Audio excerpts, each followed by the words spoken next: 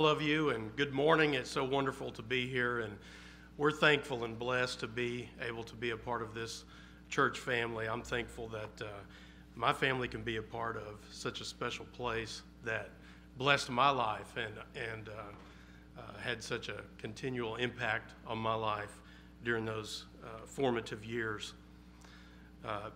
If you're visiting with us, we're very glad to have you here. We thank you so much for coming our way. And come back, keep coming. We want you to know that you're welcome here. Anytime we get together and have something, you're welcome. And so we're so thankful for our members that we have here. And you have seen this congregation through a difficult time, and it's good to be back together in person, and increasingly so in the coming weeks and months.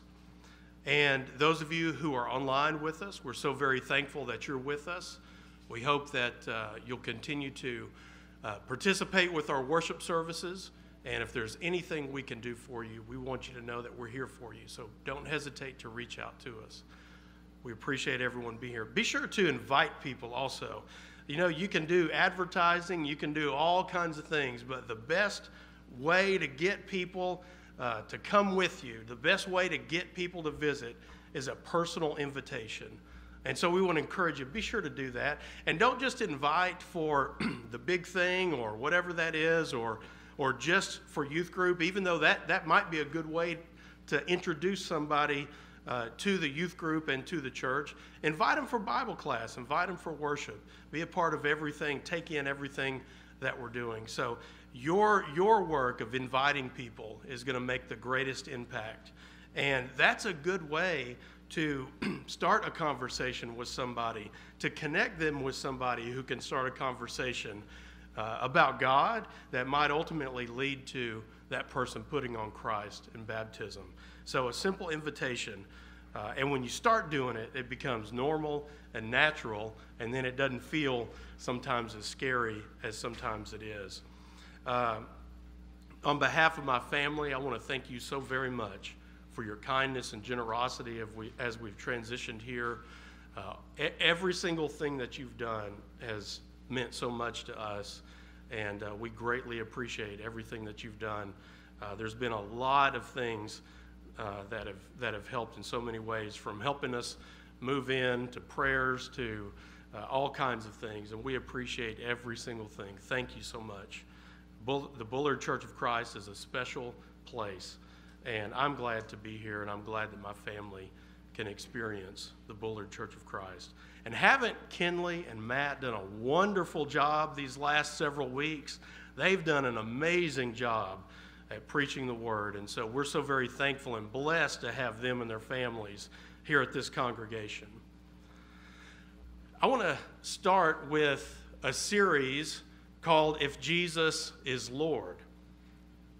And so the idea is, if Jesus is Lord, then what are the implications of that? What does that mean for my life if Jesus is Lord? What does that do for me? What's the impact on me personally? What difference does that make in my life if, in fact, Jesus is Lord? And so I want us to think about that question through this series, and each week we'll look at a different area that will consider Jesus being our Lord, okay?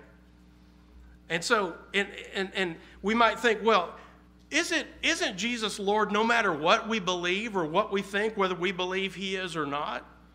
And I think that's a very good question. And the answer is yes, he is. Jesus is Lord no matter what. He's Lord whether we acknowledge that, whether we believe that, whether we believe he exists or not. That doesn't change the fact that Jesus is Lord. But what are we talking about when we're thinking about this, if Jesus is Lord then? What we're assuming then is that you already believe he is Lord regardless. And the idea of Jesus being Lord, that term is declaring his deity. Him as master, as ruler, as Lord over us, as having authority over us. It was used of kings and of masters throughout biblical times, and that's what it meant. But when it was ascribed to Jesus, and it's used with Jesus and God interchangeably in Scripture, it's referring to something beyond what it was used, the way it was used for man, and that is even the deity of Jesus, and of course of God as well. So, if I'm a Christian, what does it mean to say if Jesus is Lord? Now we know from his birth, Luke 2:11, he was declared Lord, for unto you is born this day in the city of David a Savior, who is Christ the Lord. Paul tells us in Philippians 2:11, and every tongue will confess that Jesus Christ is Lord, to the glory of God the Father. And then, do you remember what Peter said on the day of Pentecost in Acts chapter 2? Verse 36, he said, after he finished his sermon and right before the people responded and said, men and brethren, what shall we do? Peter said, let all the house of Israel know that for certain God has made him both Lord and Christ, this Jesus whom you crucified. So Jesus is Lord. We're looking at that question from the dimension of, okay, if he is, if I claim that, if I say I believe that, then what? What does that mean? What is the impact or the difference it should make on my life?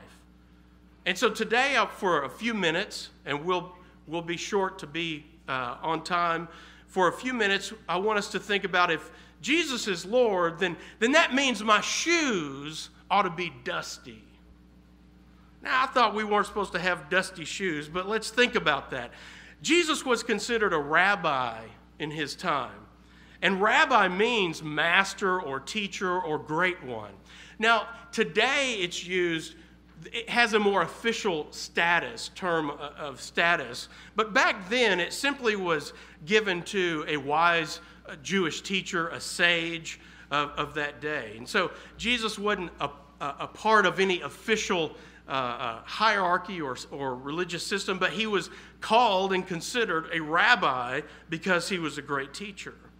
Now, in Jesus' day, Jewish children learned from rabbis. And as they grew older, some would continue their education while others would go off to start working in the trade, different trades, the family trade, fishing, carpentry, whatever that might be. And around age 14 or 15, the best and the brightest students would make it to a different educational level called Bet Midrash. And this was house of study. So they're going to another level there. And they only took the best and brightest. And then they had to apply to be a disciple of a rabbi. You didn't just get to be one. You had to apply and go through a process. And the goal of that disciple wasn't just to know what the rabbi knew, it was to be just like the rabbi. A very different thing. It wasn't just to learn from the teacher, it was to be just like the teacher. And so when the student applied to be a rabbi, he was desiring to take the rabbi's yoke upon him. He wanted to learn to do what the rabbi did. And the rabbi would want to know in this application process a few things about the student. Can this student do what I do? Can he be like me? Does he have what it takes? And the rabbi would ask them questions about the Torah and traditions and other rabbis and the prophets and sages and oral law and all kinds of interpretations and meanings. It was very complex, and it was made to sift out those who would only be able to make it in these ranks. And so if the rabbi believed that student had what it took, then he would say to them, come follow me. You heard those words before? And it was the rabbi saying to the student that he believed he could be like him. And he called him to be his student. The student will leave his parents, leave the synagogue, leave his village, his friends, everything, and devote his life to learning from his rabbi. And this was a once-in-a-lifetime rare opportunity. This was something that the family celebrated. And so he would follow his rabbi literally everywhere, giving up his whole life to learn everything he could from the rabbi. But when we think about Jesus' disciples, they weren't usually those kind of guys, were they? That's not the kind of guys Jesus went to call to be disciples. Jesus typically went to the guys who were off doing the family trade, not the elite students. And so they couldn't continue in their formal education following a rabbi. And so look at our text in Matthew chapter 4, verses 18 through 22. While walking by the Sea of Galilee, he saw two brothers, Simon, who's called Peter, and Andrew, his brother, casting a net into the sea. See the family trade? They weren't getting an education in a formal way. They were out working, for they were fishermen. Verse 19, and he said to them, follow me. Remember that? And I will make you fishers of men. So remember, they were supposed to learn to be just like the rabbi. And what does Jesus say to them? He says, come follow me, and I'm going to make you like me. But he connects to what they're doing, and he says, a different kind of fishermen, fishers of men, because that's what Jesus did. And verse 20, immediately they left their nets and followed him. And going on from there, he saw two other brothers, James, the son of Zebedee, and John, his brother, in the boat with Zebedee, their father, mending their nets, and he called them. Immediately they left the boat and their father and followed him. Why? This was a rabbi calling you to follow him. A once-in-a-lifetime opportunity. They were out there fishing because they weren't cut out to be disciples of a rabbi in the traditional way. So Jesus went to the not good enoughs and said, you're good enough. He said, you can learn to be like me. Follow me. They left their nets. They walked away immediately and followed him. And that was the greatest thing that had ever happened to them in their life. It was an unbelievable opportunity for this rabbi to come call them to follow him. And that's why they left with no hesitation. And what Jesus was going to do was to completely change their lives. And we know that's how things started to play out. And so now we think about, okay, well, what does that mean for us? Where are we in all of this? Well, guess what? We're those out there doing the trades. We're those doing the fishing and the carpentry and blacksmith. And we're those people, the not good enough. We wouldn't make it in the ranks. We're not in that group. We're in the group that Jesus went after to call. Look at Matthew chapter 11. At that time, Jesus declared, I thank you, Father, Lord of heaven and earth, that you have hidden these things from the wise and understanding and have revealed them to the little children. See, not the wise and understanding, but the little children, those who would hear and receive and follow. Yes, Father, for such was your gracious will. All things have been handed over to me by my Father, and no one knows the Son except the Father, and no one knows the Father except the Son, and anyone who comes to the Son, comes to whom the Son chooses to reveal to him. Verse 28, come to me. See those words again? All who labor and are heavy laden, and I will give you rest. Who was he calling? The people under burden of the Jewish system, the people who weren't cut out, the people who weren't making it. He said, come to me and follow me, and I will give you rest. Look at verse 29. Take my yoke upon me, and what? Learn from me. You see that? For I am gentle and lowly in heart, and you will find rest for your souls, for my yoke is easy and my burden is light. Disciples would follow their rabbis everywhere. They wouldn't just follow at a distance and act like they were paying attention and they're really looking over here, texting, doing that, hey, there's Jesus in front of me, selfie. They weren't doing that. That's not what they did.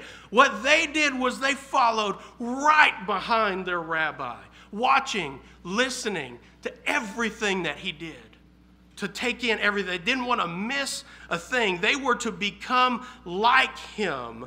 They were truly his followers, and that's what a disciple is. And there was a saying that developed among rabbis and their disciples that said this on the next slide. May you be covered in the dust of your rabbi. May you be covered in the dust of your rabbi. You can imagine how that saying developed, because that's how closely they were following their rabbi, so closely that as he walked, dust would kick up on their shoes. Now, you got to be walking pretty closely for that to happen. You got to be right there to start getting the dust on your shoes and on your feet and on your pants.